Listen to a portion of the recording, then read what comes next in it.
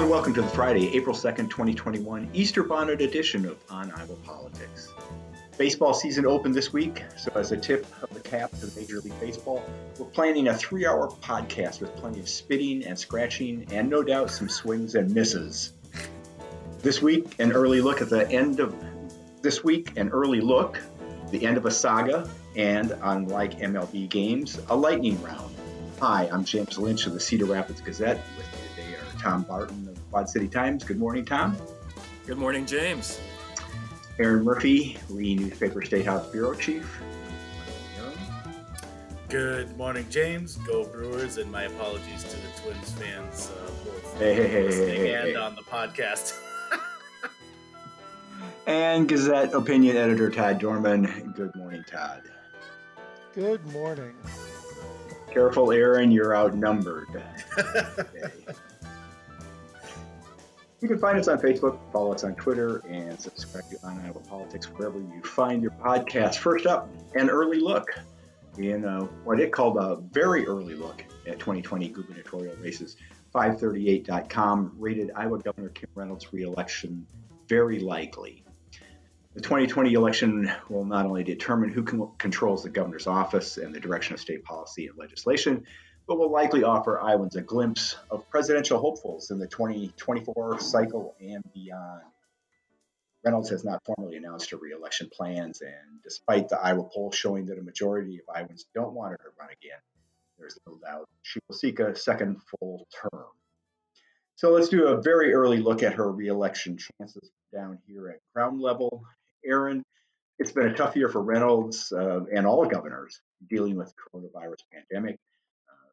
Reynolds has certainly taken her share of criticism for her handling of COVID-19. If most everyone is vaccinated by summer, if the kids go back to in-person school in August and fans can go to Hawkeye and Cyclone football games like in the old days, is Reynolds a lock for re-election? A lock is probably a strong term, but if those things are as you described, certainly makes her strong case even stronger. And I think you raise a good point about looking ahead and how things might look in future months. And if you think about it, between now and Election Day 2022, we'll have completed a whole nother school year and be into a third one, if you're counting the one we're currently in as one. So there's a long time between now and then. And if things are back to normal and moving, I suspect, and I've said this multiple times here on the podcast, that the Democrats will make the governor's handling of the pandemic an issue on the campaign, but I equally suspect that if things are as you described by the summer and fall of 2022, which is more than a year away, I don't know how much weight that will carry with voters. It's going to be a distant memory. And look, for a public health perspective, we should all be rooting that be the case. So yeah, I think if that's the way things look by then, that makes Reynolds' sailing a little smoother. And conversely, Aaron, if we don't achieve herd immunity, or if there's a fourth surge and we don't get back to business as usual, does COVID-19 become for Reynolds like Vietnam for Lyndon Johnson? I assume you've heard of Lyndon Johnson in Vietnam. I'm not that young. I have, yes. But bless you for suggesting as much. Yeah. Conversely, if this is still a very real issue that we're dealing with on a daily basis, another year and a half from now, yeah, Reynolds and probably honestly any governor will be in incumbent governor will be in dire straits, regardless of political party and whether fair or not at that point. I mean, my God, if we're still dealing with this in the fall of 2022, it might be fair to question at that point whether anybody could have done anything about it. But yeah, I mean, if we go through another surge and have another bout like we did this past winter, then yeah, that's not going to look great on the resume of someone wanting to be the state's top executive again. In talking to Republicans, they didn't share polling data, but suggested that the governor's numbers were looking very good early in 2020, even midway through the year. But as the pandemic numbers went up, went the wrong direction, they said there was some softening of those numbers. On the other hand, if you look at some of the actions she's taken, they seem to be very popular with the base, relaxing the mask mandate, relaxing, restrictions on inside dining, those sorts of things. Those things are popular with her base. I was at a Republican fundraiser last night, and I could probably count on one hand the number of people wearing masks. And pretty much all of us were news people. There were a number of people who were protecting their hands with their mask, walking around with a mask in their hand, I guess, just in case That's good. somebody stuck out their hand to shake hands or something. I'm not sure what the reasoning was there, but yeah. So I mean, I think she's she's solidifying her support among the base. I don't expect she's going to get a primary challenge in 2022. Exactly. But yeah, I think you're right, Aaron. I mean, if we're back to normal, a year from now, even sooner, uh, people are going to there's going to be some other problem to deal with. Yep. And we always say that, at this point in the cycle, we talk about the news of the day, and we start to think to ourselves, well, will this be an issue on the campaign? And then usually someone reminds ourselves that, hey, we're X number of months out, that the landscape's going to be totally different. This would be the one time. It will be interesting to me. I mean, literally a once in a century event. Could this be the one kind of issue that has some staying power, and that even if by this summer everything's back to normal, could this still move voters a year from now? Maybe, because this was so big and so unique and so different. Maybe. I think you've said it right, James. She's not going to get primaried because of this, so she's not going to lose the Republican base in a general election over this. So she's fine there. We know the Democrats weren't going to vote for her anyways. That this didn't change anything that way. The question then, as always, is for the leaning voters, the swayable, convincible, persuadable voters. Has any of this changed their minds about Kim Reynolds? And that's something we don't know. I guess I would expect Democrats to make an issue of it in the sense that this, as you said, is sort of a once in a century test of leadership, and they will make the case that she failed. That that the biggest threat to everyday life in Iowa, and the governor didn't seem to be up to the challenge. I guess that would be the argument I would expect from Democrats, regardless of what the COVID situation is Right. a year from now and going into the election season. Todd, I guess to defeat Kim Reynolds, it seems like Democrats are going to have to expand their vote share in rural Iowa and outperform Fred Hubbell in the urban and suburban areas. And I think there's little doubt that former President Donald Trump turned off many former Republican or swing voters, especially suburban women. Without Trump on the ballot, does Reynolds have a decent chance of winning back those voters? Yeah, I think. Sorry, I think that's possible.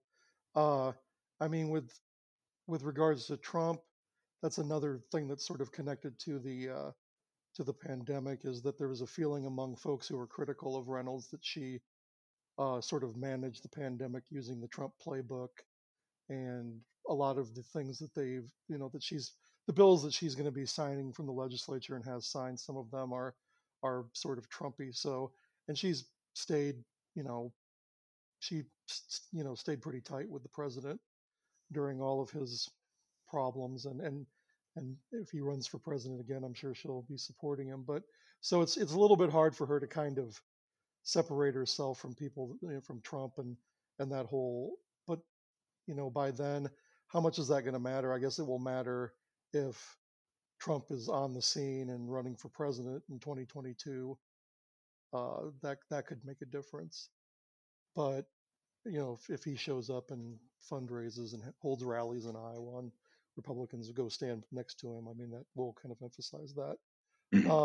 I mean, I think the where the pandemic response might have staying power is sort of in this question of competence, which legislative candidates don't really have to worry about that so much, and Congress and Senate, I mean, they're going to go be part of a legislative body, but the governor is a singular executive with a lot of power, and as we saw during the pandemic, she basically was making all of these decisions without the legislature, without anyone else. She was sort of the COVID czar, if you, if you, I'm sure she would bristle at that description.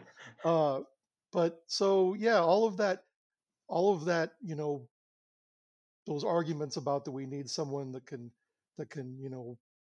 manage well, that those are going to be the questions that are affected by the pandemic. So I think the Democrats need to find somebody a candidate who has, strong management, skills. People talk about Franken, the Senate candidate. He was an admiral and, commanded task forces and things. I don't know what sort of politician he'll be, or what kind of how he'll be on the stump, and whether he'll appeal to people, because that run for Senate in the primary was sort of all virtual and socially distanced, so we didn't really get much of a chance to see him out on the trail. But someone like that, or another candidate that kind of can contrast and say, I managed these crises and did far better than this governor. I don't know exactly who that is, but that would be, if I were a Democrat, and if they ever asked me for my opinion, which they don't. You use the word management, Todd. I think that's good. And the other one I'd add to that is leadership. Someone who exudes leadership ability. I think you're. I think you make a good point there. Well, it's finally over. More than 4 months after Election Day, the race for an open seat in Iowa's 2nd District has ended. Tom Barton is smiling, cheering. On the basis of a 6-vote margin, Republican Mariannette Miller Meeks had been previously provisionally seated in the U.S. House of Representatives. Democrat Rita Hart petitioned the House to conduct its own look at the results, arguing there were 22 legally cast but uncounted ballots that would have given her a victory. The House administration rejected Miller Meeks' request that the petition be dismissed. But this week, Rita Hart announced that she was ending her quest to have the election looked at by the House Administration Committee. And we've been following this saga every step of the way. Tom, tell us the end of the story. Yes. So the 2020 election in Iowa has finally ended nearly 5 months later. As you mentioned, Democrat Rita Hart on Wednesday abruptly dropped her bid to overturn her 6-vote loss to Congresswoman Mariannette Miller Meeks. She abandoned a long legal and bitter partisan fight that threatened to drag on through the summer in the face of shaky support from her own party. So after months spent asking Congress to investigate the election results and conduct a uniform hand recount of ballots, claiming, as James noted, that there were 22 legally cast but uncounted ballots, Hart's reversal takes pressure off of moderate and vulnerable Democrats in competitive districts who appeared increasingly uncomfortable of the possibility of voting to overturn a state certified election, particularly after Democrats bashed Republicans for trying to overturn former President Donald Trump's 2020 electoral defeat to President Joe Biden by voting against certification of the Electoral College results in key swing states based on unfounded claims of voter fraud that led to the violent and deadly insurrection on the U.S. Capitol January 6th.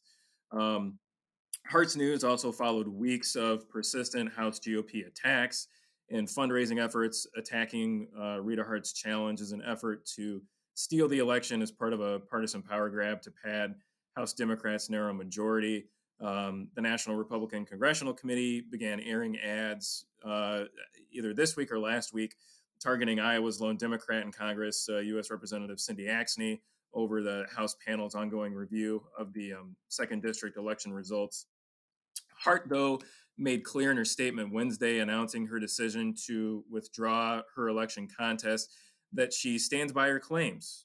Hart, in her statement, said that, quote, despite our best efforts to have every vote counted, the reality is that the toxic campaign of political disinformation to attack this constitutional review of the closest congressional race in 100 years has effectively silenced the voice of Iowans. She went on to call it, quote, a stain on our democracy that the truth has not prevailed, and my hope for the future is a return to decency and civility. We can all wish. We can all wish. I covered a GOP fundraiser here in Cedar Rapids last night. Senator Rick Scott from Florida was a featured attraction. But when Mariannette Miller Meeks arrived, she got the rock star treatment. And people were really cheering her and congratulating her. And she spoke at the fundraiser, and she got very emotional and started to choke up as she talked about this challenge to her win. And at the same time, I guess in sort of what we've come to know about Mariannette Miller Meeks, she's pretty strong-willed. She sounded defiant last night. She said, "We were in a staring contest with Nancy Pelosi. She blinked," which went over very well with that crowd of Nancy Pelosi fans. Tom, any idea of what happens next, or is this all over? And I guess what happens next for Rita Hart? Does she have a political future? Yeah, so this definitely seems to be over. Her attorneys and campaign filed the official paperwork and officially withdrew her contest from or before the Committee on House Administration. So this definitely seems over. I mean, it's clear that she doesn't have the votes in the House. It's clear that again, House Democrats were not comfortable with taking this vote on the floor. So I think it's been officially settled. Hart has not indicated as of yet what her next moves are or if she will run in 2022. But you have to think that the blowback over her decision to contest the election results before the democratically controlled House will make it extremely difficult for her to run for this seat again. It would definitely become a liability for her on the campaign trail. And make for an easy GOP fundraising pitch to mount attack ads against her over the issue and distract voters from any campaign messaging she would hope to put forward. In fact, Iowa GOP party chairman Jeff Kaufman, in a statement, said Hart's withdrawal of her contest, quote, should signal to every Iowan that the fight to take back the House and Senate in 2022 has begun. Go ahead. Well, I was just going to say, how secure is Miller Meeks' grip on that seat, considering Democrats have like a 25,000 voter advantage in the 2nd District? Yeah, I think it's tenuous, and Miller Meeks on Wednesday acknowledged that the election results show an evenly divided district. She said, quote, we're about as evenly divided as you can get. And she said that for those people who supported me, this is a relief and validation for them. For those who did not support me, I will truly work hard to be a congresswoman for everybody in the 2nd District. And she's been working hard to promote that image in recent weeks, touring and administering COVID-19 vaccines at vaccination clinics in counties across the district to promote vaccinations, pushing to safely reopen schools, introducing legislation to help veterans reenter the workforce. She traveled to the southern border to call attention to the influx of migrants that have overwhelmed shelters there and pushing legislation that will require the Department of Homeland Security to test all migrants crossing the border for COVID-19 that DHS plans to release in the community. So she's definitely been promoting herself as this career public health official in Congress who is working to help protect Iowans and recover from the pandemic. And so I think she's acknowledging that this is an evenly divided district and trying to show herself as this licensed physician and public health official who is trying to work on these bipartisan issues surrounding the pandemic and showing that, look, I'm fighting for Iowans. I'm fighting to keep you going and trying to get back to a return to normal. Well, we'll see how that goes. I'm sure. Go ahead, Todd. I think she can double her victory margin easily. So, I mean, it's at that fundraiser, James. Did she bring out the 6 voters who decided the election? Landslide. Yeah. Oh yeah. All right. Moving on, we're going to have a lightning round here. First up, will Chuck Grassley run for re-election? Yes, no, what? I was waiting for you to. I was waiting for you to call on us. I'll start. Okay, Aaron. Yes. Tom. Yes. Todd. Yep. All right, it's unanimous. If not, who will be the Democratic and Republican nominees? We'll go in reverse order this time. Todd. Oh, I have no idea. Because I think Grassley's gonna run, and then I think that's gonna scare off anyone with any sense. So. Well, we know Jim Carlin is running. Well, yes, Grassley. Yeah. Tom.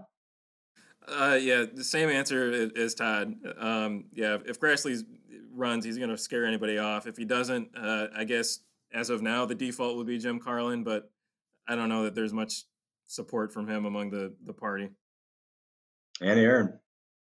Chuck Grassley versus Al Franken. All right. Mike Franken, I'm sorry. see,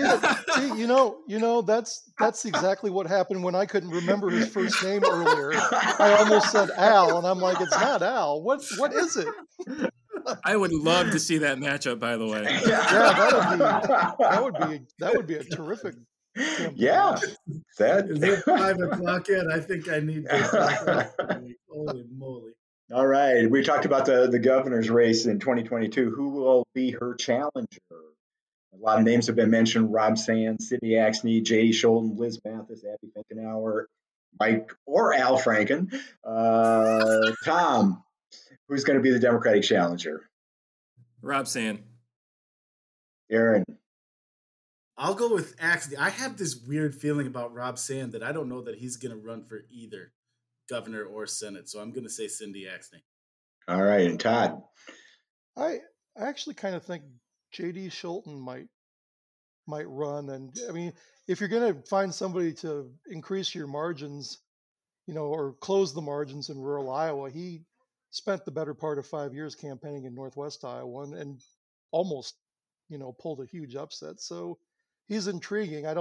He's not from Des Moines, which would be an interesting switch. And so I think it seems like he's interested. I mean, he's out doing stuff. And that's also why I picked Axne, because they keep saying, how come we Democrats keep picking Des Moines Democrats, and then they still do. So yeah, that's a member of Congress. That hasn't worked out very well for governor. I mean, Nussle tried, and Jim Ross Lightfoot. Yeah.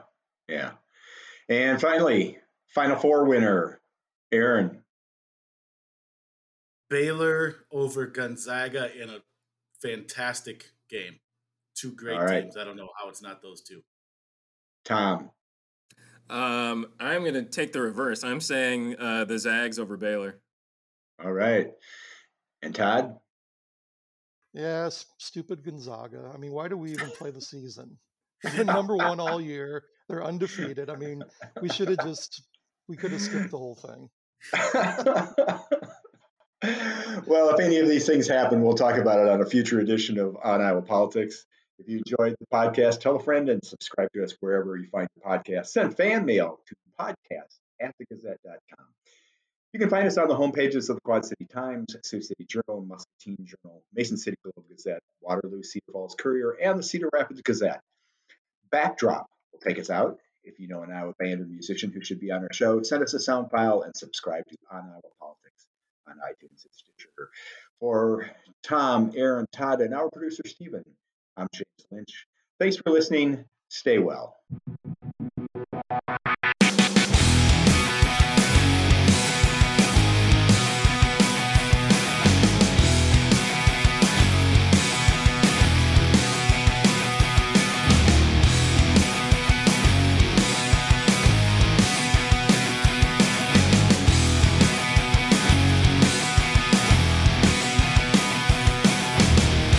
Don't know what's going on.